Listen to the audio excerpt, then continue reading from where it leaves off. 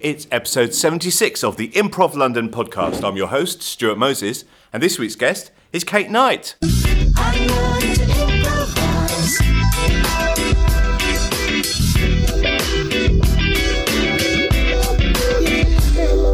Hello. Hello. Hi. How are you? I'm very, very well, thank you. Should we describe for the listeners where we are recording this? We are currently sat on stage in Birmingham's best improv theatre, sort of, called the Blue Orange Theatre, which is an independent theatre in Birmingham. Yes. Which is where we are. Hooray. England. Hooray for Birmingham. Hooray for Birmingham and the Midlands. Yeah. Well, I'm very excited to be here. I've come up for the Bristol. Wow, I don't know where Londoners get their reputation from. I really don't. Yeah, Birmingham, Bristol, well, same thing. Not London. Bristol. The Not London Improv Festival. I'm also in there. I'm in that Not London. Yes, well, Bristol also has a very fine. Bristol actually does have a proper improv theatre, whereas this, I should say, is not an exclusive improv theatre. It's just where a lot of improv happens. Wow, because I've only been here since yesterday, so to me, this seems like it. And all I've seen here is improv, so I presumed it was improv all the time. That's true. There has been a bit of a takeover. John Trevor has commandeered this space for a whole 7 days. So we have got wall-to-wall improv going on in this room. Brilliant. But, sometimes theatre happens too. Sometimes at the same time. Yes. Ooh, yes. Of course. Wasn't making any aspersions about improv there. Slaps wrist. So, what's it like being an improviser in the Midlands? Wow, it's changing all the time for the better. Definitely. So I've been on the scene now for 5 years in Birmingham. I started improv when I moved to Birmingham from London, where I was living. So I should point out, I am a Midlander by birth. Yeah. I was born in Dudley, All right, yeah. Which isn't famous for many things, but gave the world Lenny Henry and an earthquake in 1990 something. Yeah. The earthquake. No, I I also remember Lenny Henry. I should point that out, but I don't feel that's obvious. Yeah. But, I remember that earthquake because I had friends at university, and they were affected by that. Not in a terrible way or anything. I was going to say it wasn't particularly earth-shattering. It was it made my pictures wobble. It made my posters fall down. Because I was about 14 at the time, and I had posters on my wall there. Yeah. Anyway, yes, I'm from Dudley, but I lived for most of my 20s. I lived in the south of England. I lived in Oxford and then London, and then I moved back to Birmingham. I say back to the Midlands to Birmingham. Yeah. And that was 2012, and so I kind of stumbled upon improv very much by accident, complete fluke, to be honest with you. I went on a date. Oh, right. And it was to see these Edinburgh previews. So we do have a very strong stand-up scene in Birmingham, and so there's quite a lot of stand-up comedians, practicing their material to take up to Edinburgh. So I went on a date for that, and just tacked on to the bill right at the end of this experimental Edinburgh night was this improv group called Box of Frogs. And I remember seeing them and thinking, that was really different to the stand-up, and that I really remember it because I didn't massively enjoy it. I just remember thinking, that looks like they're really enjoying that. I've been in those shows. Yeah. And I thought, I didn't dislike it. I just thought, it's all right, but they just look like they're having a lot of fun. So I thought, I'll check that out. I'd like to have that much fun. So when I kind of got into it through that in 2012, the scene was small, it was basically one guy, John Trevor, who I'm sure you're going to hear a lot from. Yes, he's coming up. And he kind of started this scene with a book, a copy of Keith Johnston's Impro and an empty room, the scene has just exploded from there. Yeah. I'd say just exploded. It's taken years of hard work and careful, marketing, but compared to what it was, now we've got so many groups who've kind of come up through Box of Frogs and then not outgrown it, but just sort of decided to go in a particular direction and then kind of branched off. So personally for me, I've been a member of Box of Frogs for 5 years. Through Box of Frogs, I founded the Knee Jerks. Through the Knee Jerks, I founded 2Prov experimental group, me and Susie Evans.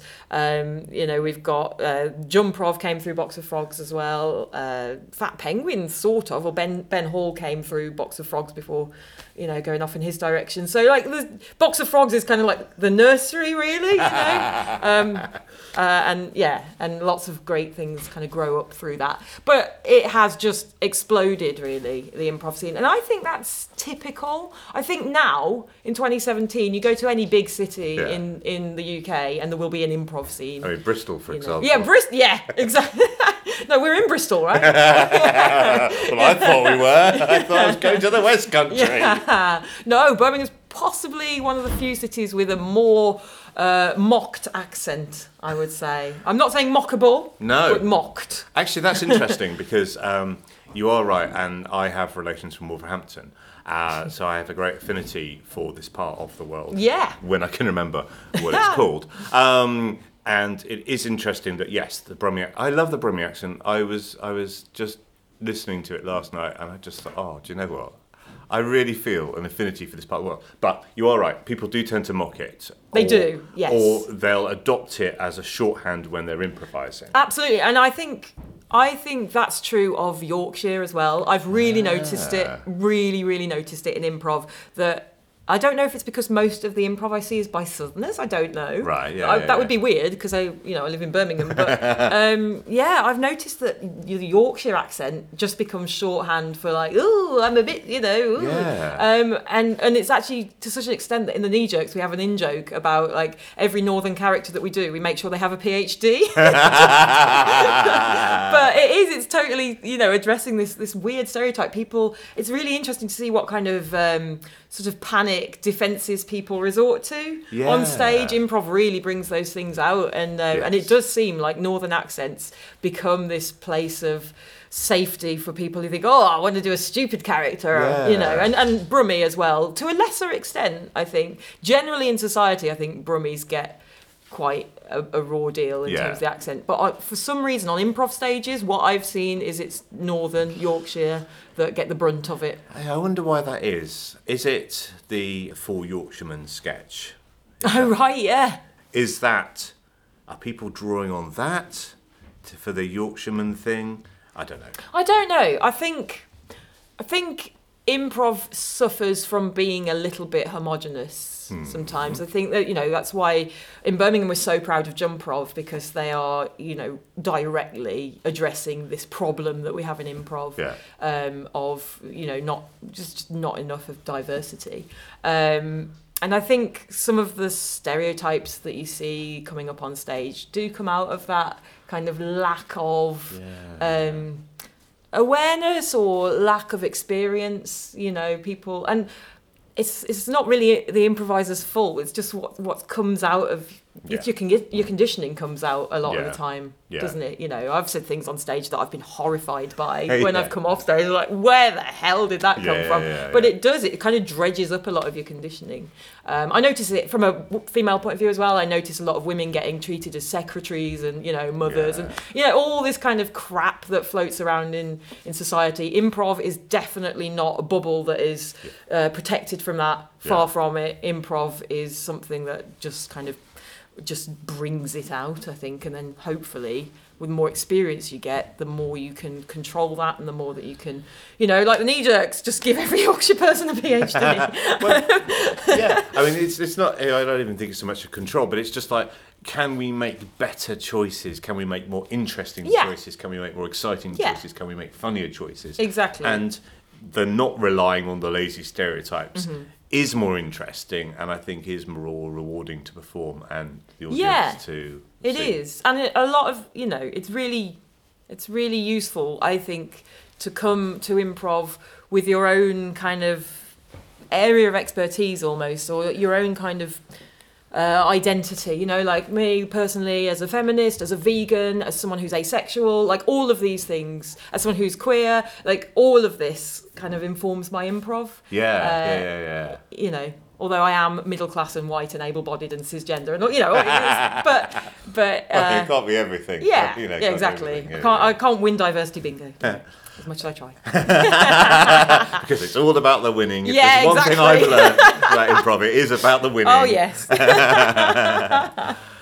But it's interesting when you can bring your interests or your passions into it. So I think the most rewarding and interesting improv for me is when people are being authentic. Yeah. So what's great to see, going back to the Midlands improv question, what's great to see happening in the Midlands now is loads of different styles. Yes. There's lots and lots of different formats, different, sort of focuses, different goals that every improv group has, I think. For me, what really interests me is authentic improv. So I'm less and less and less interested in, being clever and funny on stage. Yeah. And I mean, just increasingly more interested in being honest and exploring emotions kind of authentically.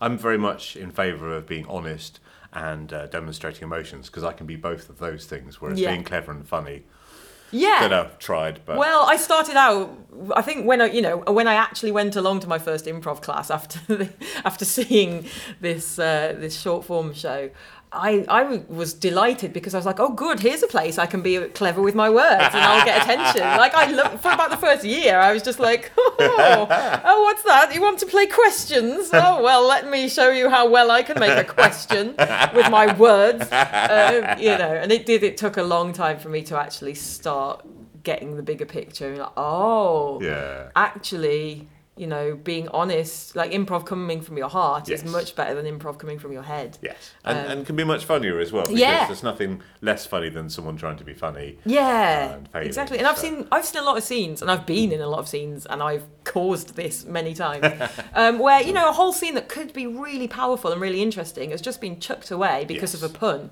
or a really low-hanging dick joke, or you know what I mean? Like they're the worst kind of dick jokes. I know, the low-hanging ones. Oh dear. Yes, I can't remember what we're talking about. I'm thinking about low-hanging dicks now. I know. I just proved the point there. Yes. We were having a perfectly good conversation, and then I decided to just emphasise that, and then I broke the reality and then of the authenticity just dissipated like a fart in a concert hall. So you say you founded the Knee Jerks? Yes, well, I co-founded the Knee Jerks. Okay. Yeah, so the Knee Jerks came out of Box of Frogs in I'm trying to think what year. It would probably be about 2015, 2016, around that time. So a group of us, 8 of us at the start, we'd been coming to Box of Frogs for a long time. We were really committed. We were really enjoying it, but we'd just gotten to that stage now where we needed more than short form.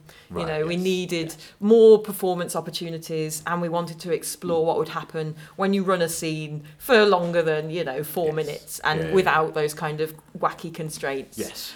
Which I've fallen in love with short form again since, but you go through those phases, don't you? And the nice thing is you don't have to choose. No, exactly. It's improv is a smorgasbord, and you can just fill your boots. It is all the same thing in the end. Yeah. You take a step back and you're outside the scene, and it's like, that's all the same thing. It doesn't matter. It's only when you're in. It's like when you're in any sort of subculture. It's like, we do this bit, and then they do it that bit. But so we hate them because they do it in a slightly different way, even though ultimately they're still doing the same thing. Yes, exactly. It's like high school tribes, isn't it? I'm not a grunger, I'm a grebo. Well, we both use eyeliner badly, so let's all just get along. So we just realised that we wanted to explore things in a bit more detail at length, and we just got together and we said, hey, we're all in the same boat here. We just want more improv. In fact, we have a Facebook group, like a private Facebook group, which is still called More Long Form Please, because we can't change it. But that's it's a nice reminder every time we log in and we talk about Knee Jerks admin, it just comes up More Long Form Please. It's a handy reminder. But yeah, and that just sort of came out of dedication and love, really. We all got on, we're all friends, and we were all willing to put in the time, because we rehearse once a week. We rehearse at I say my house, it's the house I live in with Danielle, who's another knee-jerker. She owns the house, and she has us over every week, and we rehearse, in the dark, in the rain, when we're ill. Like, a lot of us are or were teachers, and as crazy as it gets in term, just every Wednesday we're there. We're practicing, we really put the hours in, and we've had coaching, and we've taken it really seriously. Yeah. And it's really lucky that while we were doing that in Birmingham, as well as the growing improv scene, you also have people like Lee Dempsey setting up experimental comedy nights where you can come and test out, any kind of nascent ideas that you've got, all with an improv focus. Yeah. And then through that we got a monthly gig at the Vic, so that's cool. a pub in town, very trendy pub. I recommend it, all right. especially on the third Wednesday of every month. So we have a regular gig there, and upstairs above a pub in town, and that's been really useful as well, and really helpful for us to have that regular performing experience. It's basically 8 friends who wanted more improv, and it's going strong. We don't have Will and Jay anymore, unfortunately. Will left the Midlands to go and pursue a career as is it naturist or naturalist? It's the one that does things on a reserve with birds. He has got clothes on, I think, most of the time. The naturists and the naturalists. Well, I think they are genuinely different things. Yeah. So But yes. Don't hate love, but still. So he isn't with us anymore, unfortunately. And Jay Handley now is a pretty well-known stand-up comedian, and he lives in London now, I think, most of the time. That London, that place. London, Leicester, somewhere beginning with L. So there's 6 of us now. Cool. In the Knee Jerks, and it's going from strength to strength, I mean, I think what you're saying about committing to it is key, and it's one of those things I always say, in that it's to do with the level of having the same level of commitment with the rest of the team, more than the same level of ability or anything else. Yeah. It's just everybody committing to it. Yeah, commitment, on stage is one of the most important things, and certainly off stage as well. Yeah, I mean, I think the thing that is quite special about the Knee Jerks is that our style is... it's unlike any other Birmingham improv group I've seen, or any London one that I've seen as well. Because we don't necessarily aim for comedy. Right. Not in the same way that, we don't come on with premises, and we don't sort of aim for, like, we're not trying, basically. You're not trying. If it's funny, good. Yes. Yeah, but, if it's sad, good. Yeah.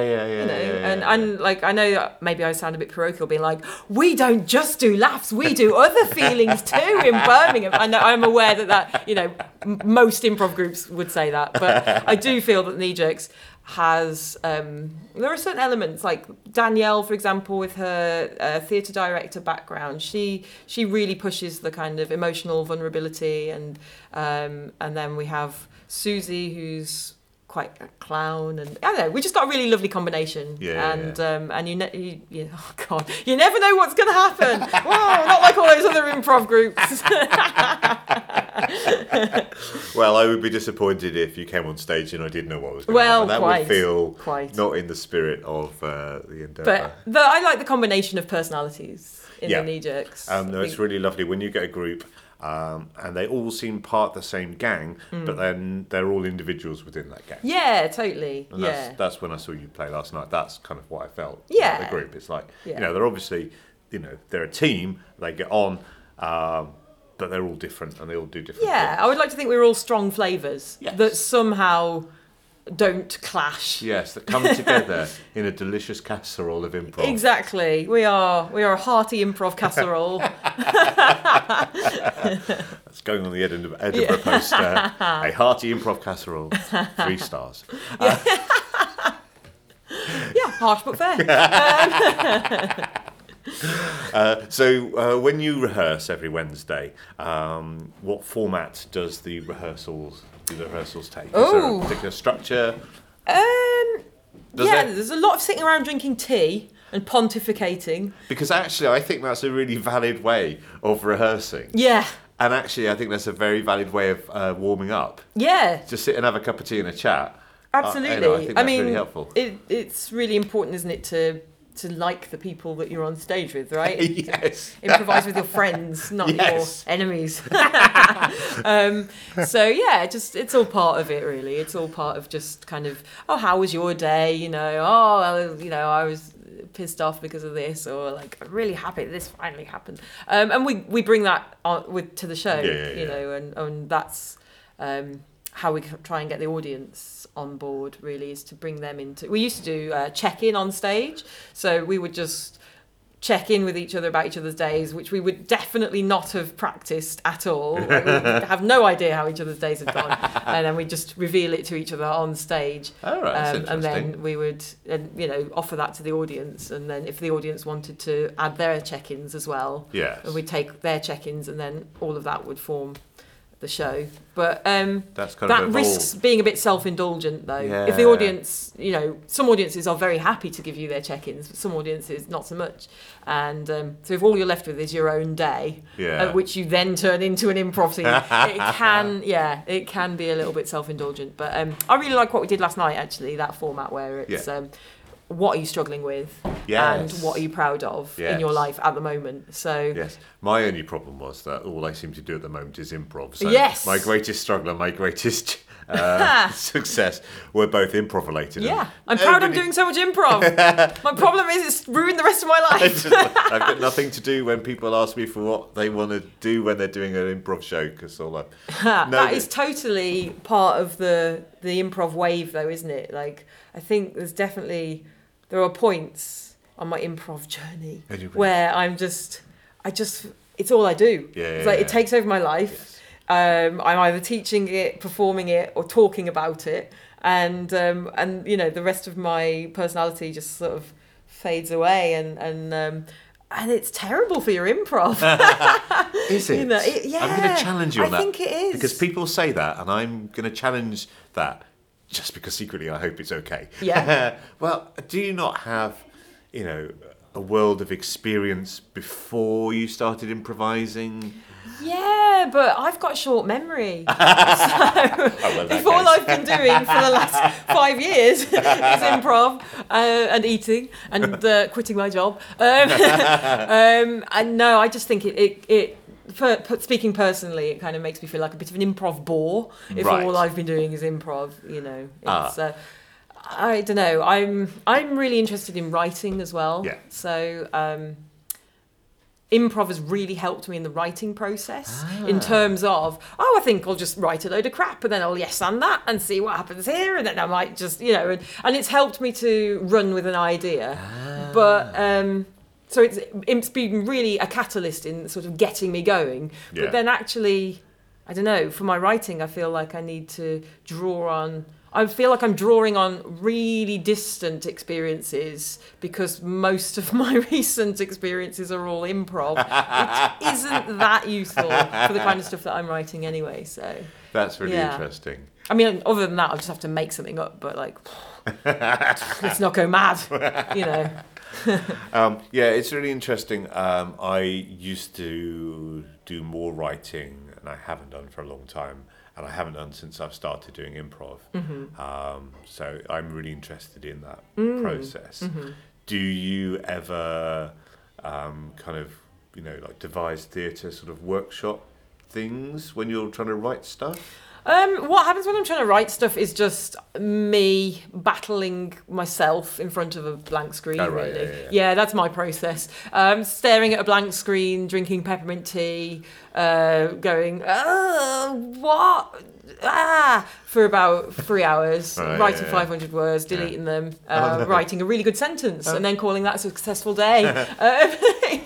But no, when I'm writing, it's such a personal thing that I don't want to kind of bring it out necessarily. I bring it out when I feel like it's in a decent enough state to be seen. Right. Okay.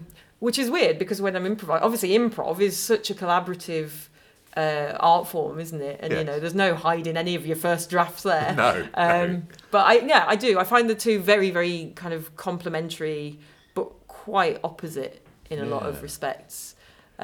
Although I have to say, and this might not be the right thing to say on an improv podcast, the rewards of writing I find even better than the best improv was. It's just that writing is a lot more, concentrated, long-term effort. Do you know what I mean? Not that improv isn't an effort, obviously it is. But I think I really like writing because when it's done and it's on the stage, I can be in the audience and I can watch people's reaction. Yes. So when I'm improvising, I know there are some people in the Knee Jerks who are brilliant at this. They are so in tune with the audience and they can hear like every last cadence that comes from the audience, and they can, calibrate what they're doing to follow the audience. And that is a skill that I just am in awe of, because what I do when I'm on stage is I shut the audience out. I just block them out. When I was a teacher, I used to do it too. Oh, right. Kids? What kids? I'm teaching myself how to spell. But no, I guess it's just like a coping mechanism or something. I don't know. I just tune them out and I just get on with what I'm doing. So I guess for me, that might explain why I find writing even more rewarding than improv, is because I get to witness the audience reaction when I'm in the audience watching work that I've written being performed. And as an improviser, it's one thing that if I could have like a magic improv wand and give me one super skill that I don't have any kind of modicum of already, then it would be audience awareness. That's really interesting. I wonder how one gets better at that. Yeah, I don't know. Stand-ups are really good at it, obviously, because that is what they do. They come in and they control an audience and they respond. There was a great talk by Deborah Francis White, her TED talk, and a quote from that really stuck with me. And she was saying how she can tell how experienced a stand-up is, because an inexperienced stand-up will come off saying, I hope I was all right, like they didn't seem to like my material or whatever. But a more experienced stand-up will be like, I think they were all right, they were a bit slow to begin with, but they warmed up and then they did, and the experienced stand-up is way more aware of the audience and makes it about the audience rather than about themselves. And I was really interested in that idea because I wondered if that was true for improv also. And if it is true for improv, then I'm buggered. It's interesting because I'm in a two-prov group called Doctor Two-Prov, and we do adventures in the world of Doctor Who. And it's basically scenes from a hat. Right, yeah. Dressed up. But that's essentially what it is. And when I'm doing that format, I'm very aware of the audience. Yeah. And I'm almost doing that clown thing of where you're, clocking the audience, where you're going, are you having a good time? Are you enjoying this? I'm not quite that blatant, but in my head I'm sort of doing that. And if they are enjoying it, we'll do a bit more until they stop enjoying it. Whereas when I'm doing long form, I'm less aware of the audience. Yeah. I don't know. Why do you think that is? Because I'm more involved in the situation. I'm more emotionally involved and using more of my imagination to make that scene real for me. Right, yeah. Because that's another thing, because I mean, the audience, most of what they give you, I guess, the most obvious thing they give you is laughter, isn't it? There are more subtle things that they're giving out. And one of my favourite things is when an audience goes like, those noises are amazing. I love those. But the most common feedback an audience will give you is laughter, isn't it? So if you're not, there's a great quote from Susan Messing, because I was in Chicago recently doing a course at The Annoyance, and we had Susan Messing for a day, which was brilliant. And she said, just because an audience isn't laughing doesn't mean they're not fascinated, like a car crash or Christian TV. was her comparison. But I thought it's a really good point, absolutely. Like, I am that audience member. I am a comedian's worst nightmare, because I will come into a show and I will sit there stony-faced, probably with my arms crossed, just watching for the whole thing, and then I'll come out and go, well done, that was brilliant. Useless to a performer. But it's true, we do kind of, I feel like we do rely almost on the laughs to guide us sometimes. Yes. Or we can. Yes. And it's quite a crude way of measuring the room. Yeah. But because you have to focus so much on what's going on stage, and you have a duty, I think, to your scene partners and to yourself. Yes. Most of all, to be having a good time on stage. It's so hard to focus on that and the audience. Yes. There's so many plates we have to spin in improv, aren't there? That's the thing. Yeah, and I suppose I'm so involved in embodying that character and playing that for real, it would be hard for me to step out of that and really be aware of the audience. Mm-hmm. Yeah. So that's why I prefer writing, basically. Yeah, right, fair enough. Because, I don't have to do anything. My hard work is done, and I'm just coming in, enjoying the rewards, basically. Whereas with improv, it's like I'm working and enjoying the rewards at the same time. Which is having your cake and eating it at the same time. Yes. Is that not baking the cake and eating it at the same time? Writing is baking the cake and then enjoying the cake. Whereas improv is like licking the bowl as you're going delicious. Along. Yeah.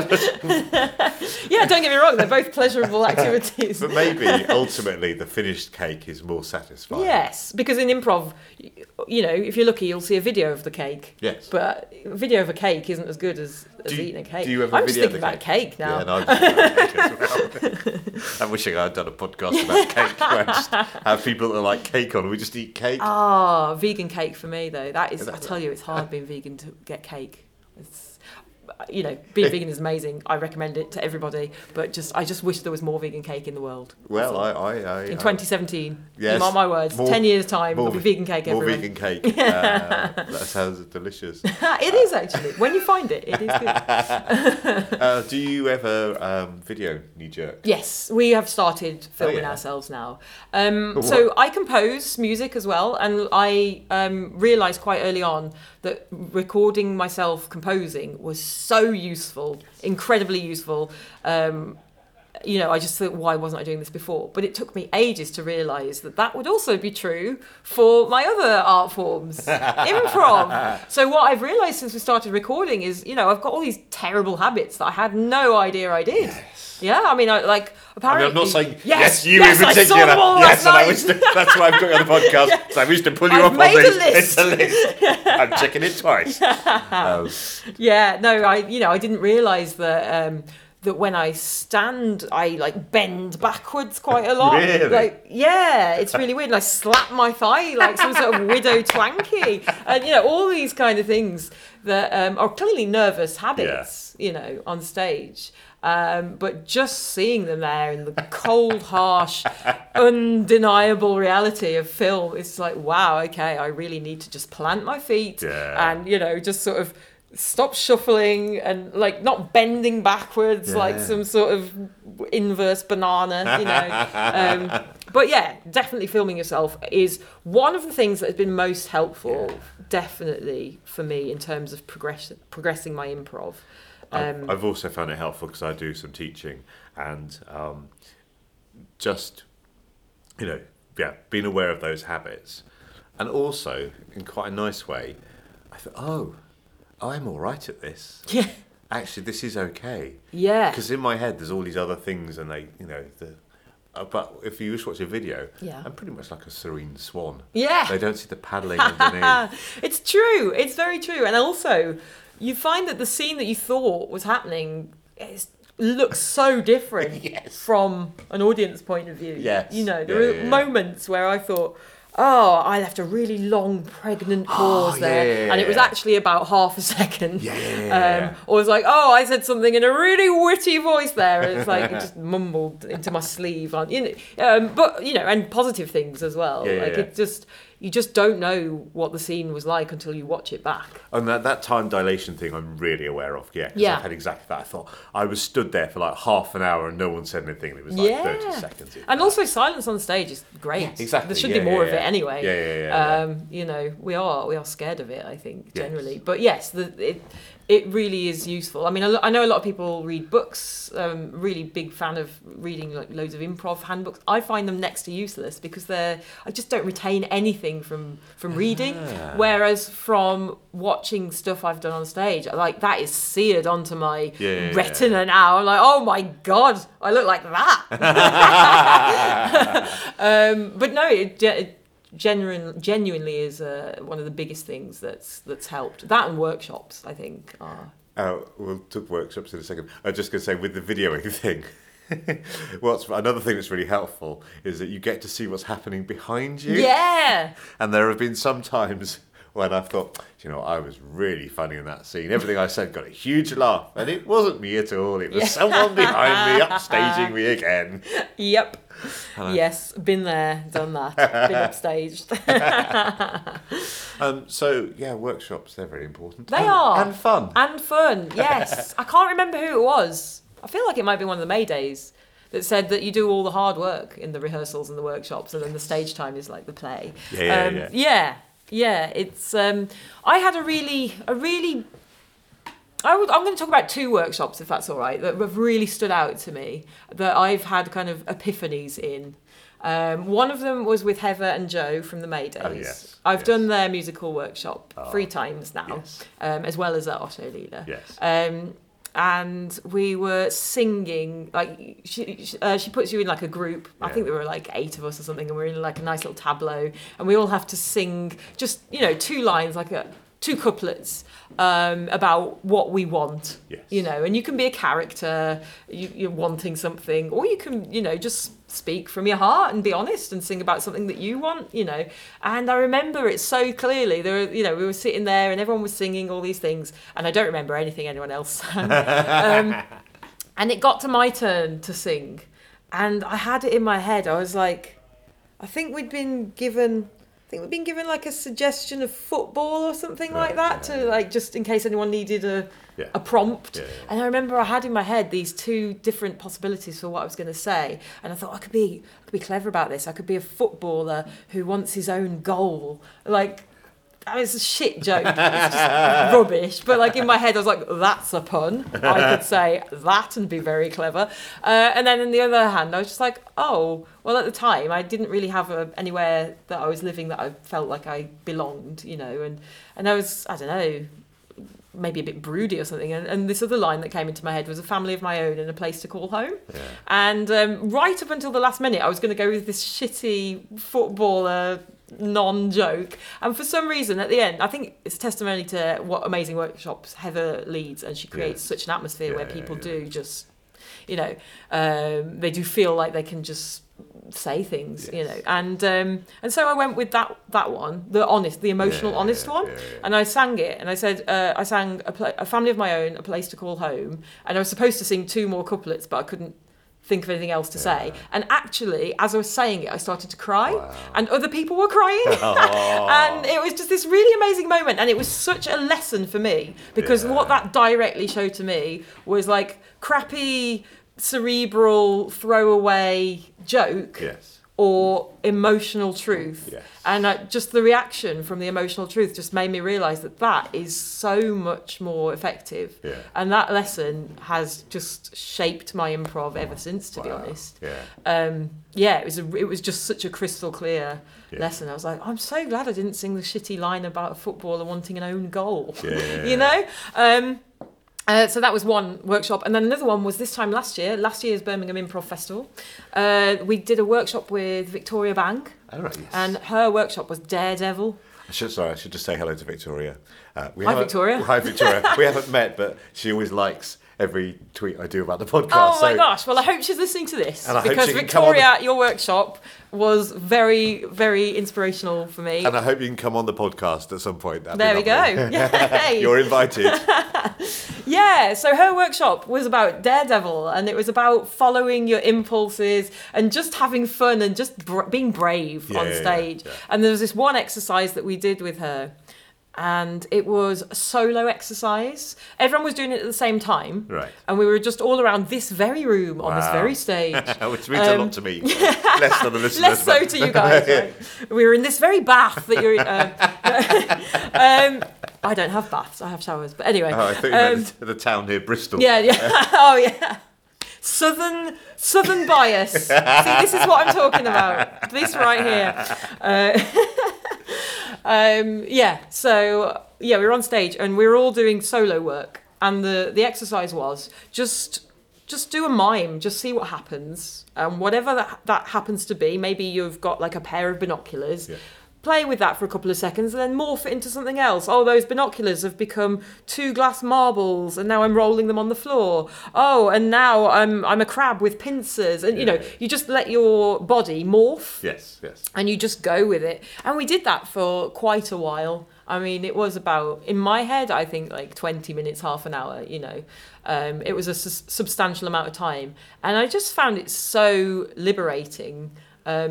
Because in that particular workshop, I was ready at that point in my improv journey to hear that message about just go with what you've come up with and be interested in it and let it morph and just have fun. You don't need anyone else. Yeah. I think that's kind of what I found in The Annoyance as well, which I was in The Annoyance in August, and they really hammer that message about like, Susan Messing's whole thing is, if you're not having fun, you're the asshole. Right? Yes. So like just having fun and not relying on other people. Yes. And that in and of itself was just a really important lesson to learn, not to rely on other people. Yes. Because especially when you start improv, it's all make your partner look good, listen, yes and, all of that, which implies a relationship and implies a dependence, I think. Yes, and I think that's still a useful way to start. It is, and it's a useful thing, but I think at that point, so by that, like this time last year, I'd been doing improv for 4 years, I guess, and I think, like I say, at that point in my improv journey, my improv journey, I like it every time you say it. It's so nauseating. I don't know what else to call it. You've come so far. I know, I've reached so high. I was ready to hear, okay, yes, other people are important. Of course they are. This is a collaborative art form. Yeah. But ultimately, you have the power to do anything you want to do on stage, and you should follow your impulses. You should trust yourself, and you should entertain yourself. Yeah. And implicit in that is that you're making strong decisions. Yeah. And what greater gift can you give your scene Exactly. partner? Exactly. So I think those two particular workshop moments have really stood out for me as kind of key lessons. But I think it's important that I experienced them when I did. Yes. If my first improv workshop had been, Victoria Bang or Heather and Joe's music, that particular one, I don't think I would have come away being like, I'm keeping that in my heart forever. Because you have to get to a certain stage, I think, where you've kind of dabbled a bit before you can I totally make agree. really the most out of those workshops. Just thought if Heather and Joe's one of Heather and Joe's workshops was the first one you did, you're thinking, I'm going to be crying a lot in improv. Yeah, exactly. I mean, I don't know, I have this many tears in me. Yes, it's true. I haven't cried that much in improv, but when I have, I think it has been with Heather and Joe. Yeah. Well, I mean, for me... In a good way. Oh, yeah, definitely. Yes. And when I was at the Modos retreat this year, we did Songs That Matter. And Heather had a list of lists. And basically, we just sang. We gave her a number, and she would give us 3 options of lists that we could sing. And the one that I chose was Things That I Miss. Oh. And Yeah, and we were talking a little bit about this earlier before we started recording, weren't we? About musical improv and how delightful it is, because it's a shortcut to those kind of really, really vulnerable emotions that people don't feel safe exposing without the kind of safety net of song, I think. Yeah, definitely. And, I love musical improv. It's a real treat. But I just as much, I love scenes, in fact, I maybe love them even slightly more, where people show that emotional vulnerability without the excuse or the safety net of, it's a tune, it's a song, it's going to have a big flashy chorus. But anything that gets people exposing themselves more is good, I think. That low-hanging fruit. Yeah. I've done it again. Oh, great. I'd only just stopped thinking about cake. Now I'm thinking about low-hanging... Never mind.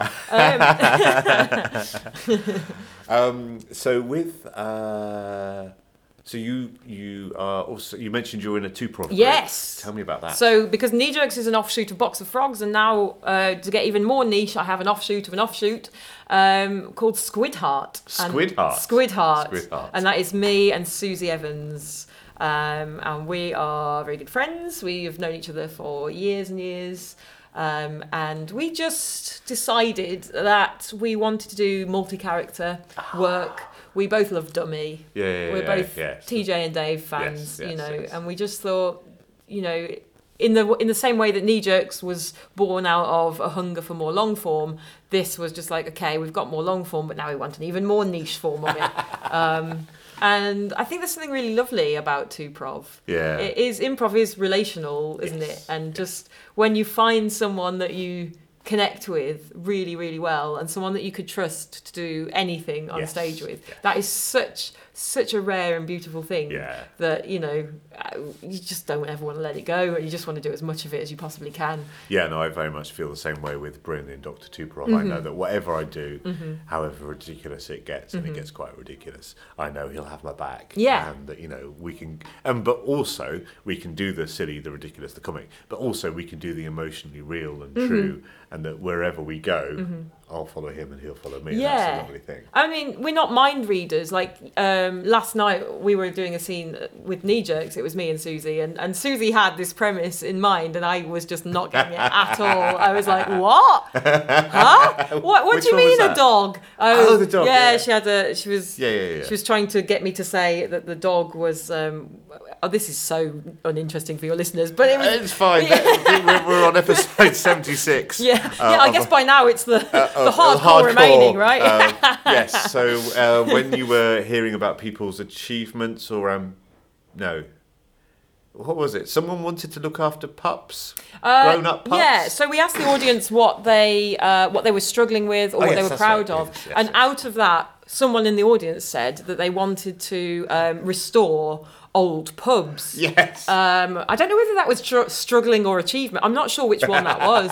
But yeah, someone in the audience said that that's what they want to do. They want to start restoring old pubs. And I misheard on stage, and I thought they said old pups. Yes. I was like, why would you restore old pups? Like, what? How does that even work? Where's the dividing line between an old pup and a dog? Yeah. This is my elderly puppy. He's 2 years old. So Susie was trying to bring that back in a scene, and she had this dog that was like suffering, it's this young dog, and its joints are very weak, and I just wasn't getting it. I was like, what?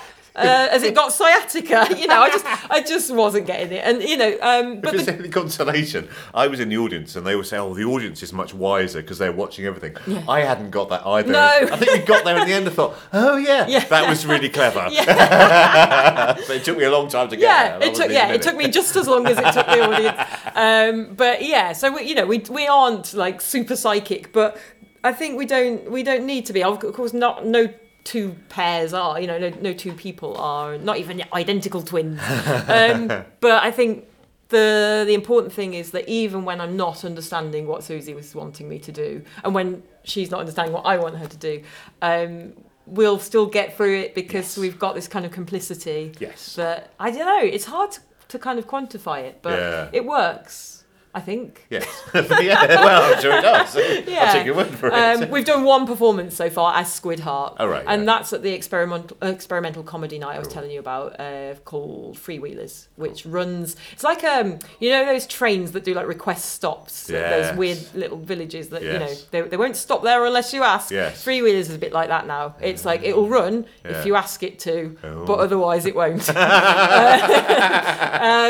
the next one is in December. Right. It's the first Monday of December, and we're going to hopefully do about half an hour there. Cool. And so it's lovely to have that half hour. We did half an hour in October. It went really well, but what we're going to do next time is try and bring in more narrative, more characters, and just building it up, because it is so hard. People like Heather and Jules, people like Dummy, TJ and Dave, they make it look so easy. Yes. And it is just It's bafflingly difficult. They have all done it more than once, though. Yes, that is the that thing, is true. isn't it? Exactly, and it I takes a lot of being crap on stage to get to that level. I mean, they're all fantastically talented, but they've been doing it for a long time Yeah, as well. yeah. That's one of the things I have to remember. It's like, oh, I'm not as good as them. And one of the things, I'm not as talented. But also, I haven't put in the years of practice. Yeah, so, yeah, you know. sure, exactly. And it's just lovely that there are now in Birmingham places where we can go and fail. Yes. And we can say to our friends, come and watch us doing this thing that we're not good at yet, but it will be really good when we've mastered it,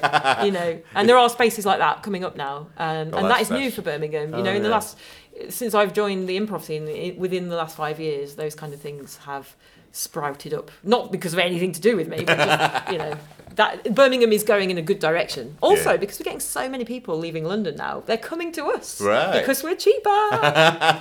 So, you know, maybe there'll be a Birmingham improv podcast one day. I'm just saying. Maybe they will. Yeah. So what's the format of Heart Squid?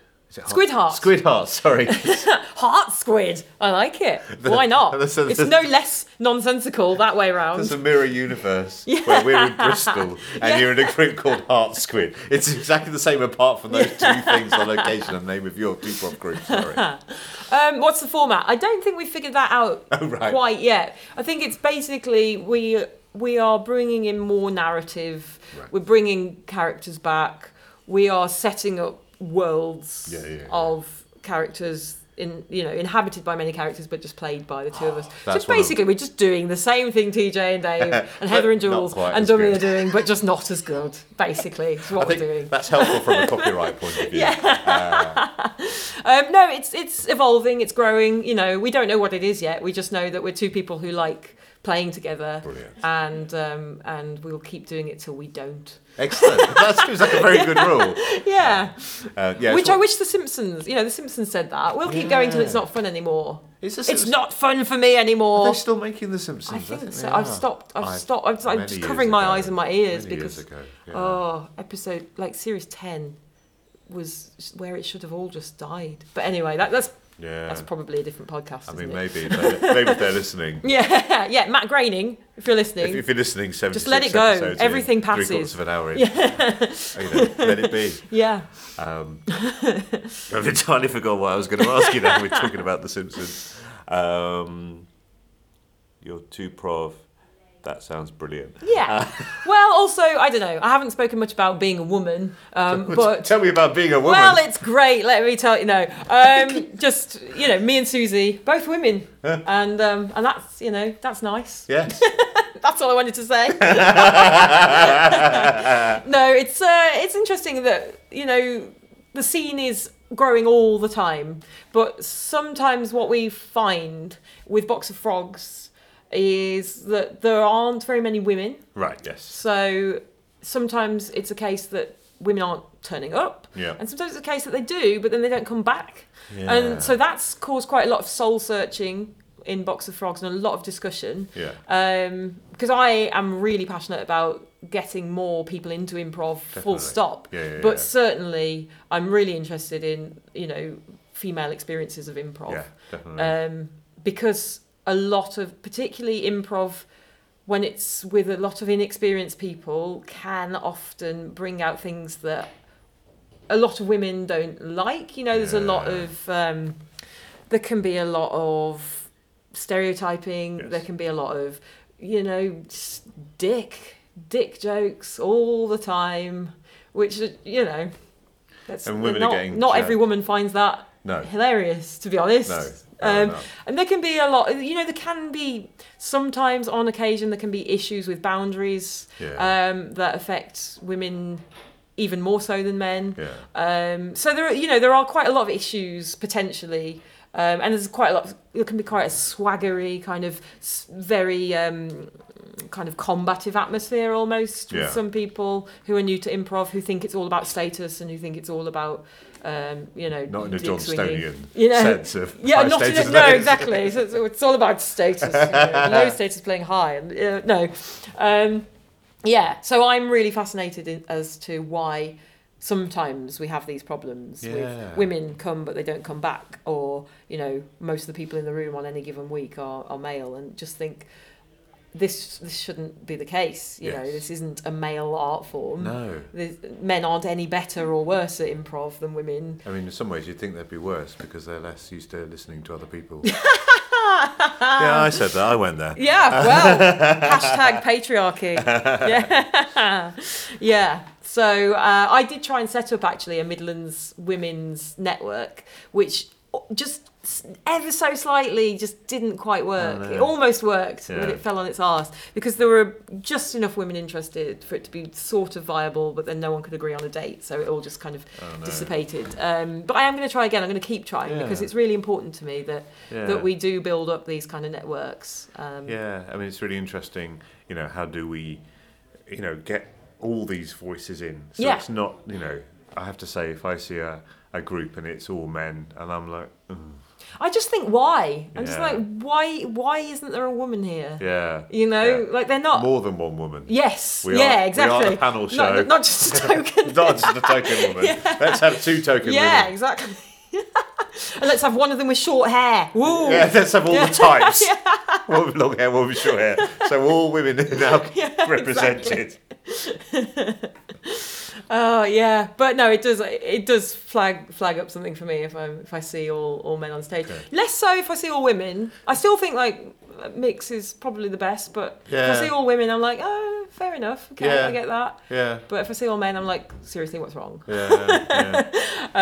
But there you go. It is changing. Yes. It is, and I just think I don't know. I don't think there's one single cause of this, so I don't think there's one single answer. Yeah. But I just have to trust that the more attention improv gets and the more widespread it gets and the more mainstream it gets, then hopefully the more diverse the people coming to it will be. Yes. And, you know, I don't know. Tina Fey, Amy Poehler. Yeah, it's not like there's a lack of role models out there. Yeah. And actually, its collaborative nature is quite...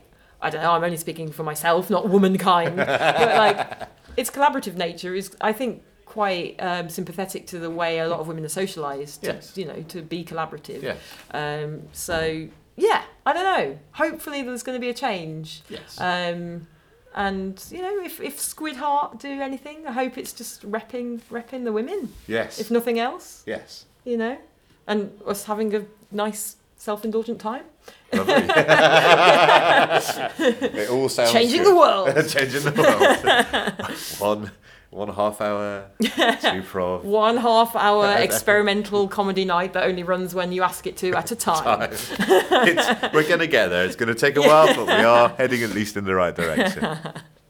Cool. We're nearly out of time because you have duties to perform. I do. In about 4 minutes, I'm going out there into the big, brave world outside, and I'm stewarding people to come in for another night of amazing improv here on this stage. On this stage. At the Birmingham Improv Festival. I'm not leaving. I'm staying. Yeah, they'll just have to perform around us. We're going to totally be part of the show. So a couple of final questions that I normally ask. Yeah. So, what is your signature move? On stage? On stage. Or off stage. Wouldn't you like to know? I'm doing it now, can't you tell? Oh, yes. I thought that was rather distinctive. My signature move on stage. What is it you do that people go, classic night, save the day again with a killer move? So I am told by my fellow knee-jerks that I pull really crazy faces, which I think is a good thing. I don't know I'm doing it, though. So I don't know if that counts as a move. I'm just thinking about the landlady for a character from last night. There was definitely a face going on there. Yes, I played a strange landlady in a pub, one of the pubs that was one of those old pubs that needed to be redone. Yes, I do. I think for me, I guess physicality. Yeah. I would like to think of it as a strength, but also, more honestly, it's probably something I resort to also on stage. I think it's a strength. But you can resort to your strengths, right? That's not a contradiction. That seems sensible. If you can resort to anything, you might as well resort to your strengths. Resorted to my weakness. That's a sign of low self-esteem, isn't it? But yes, I like physicality. I like pulling faces. I've one person when I was in Chicago, I met this really amazing improviser. Her name was Sally. She was so brilliant, and she said something to me. She gave me a compliment that I really Treasure, and she said, "You're not afraid to be ugly on stage," and she did actually say, "Don't take that the wrong way," but I actually really value that compliment. Because I'm not afraid to be ugly on stage, as last night's landlady proved, I think. But again, it's tied in with vulnerability. You know, I really push for, you know, putting something of yourself out there. And stupid faces can be a bit of a mask, but actually the bravery to be ugly on stage isn't just about a stupid face. It's about, you know, exposing a whole kind of person and persona. I guess stupid faces as a symbol of bravery to expose. That's what I'm going to say. Wise words. I don't know if we can top that, but the very final question. If someone were to be performing with you, what could they do to delight you on stage? What a brilliant question. What could they do to delight me? I love playing with clowns. And by clowns, I guess I mean people who just they can't help being honest, and they can't help just reacting like without any guile at all. So to delight me, I just want pure, unadulterated, splurging, crazy honesty. And I want weird physical offers. I want bizarre, shapes. I want you to be up in the roof or like lying, under the stage, or like just doing something bold. Bold and honest and weird. Brilliant. Those are great things. Bold, honest and weird. Yes. Right. That's lovely. Thank you very much. Thank you. What a delight to be on this podcast. That's been amazing. And thank you for coming up to Birmingham, to the provinces. It's been an absolute joy, and I wish I was staying longer. I don't want to go back. Make me go back. Make me go back. Everyone's really unfriendly there. Cool. Thank you very much. Thank you. I made this. That's improv!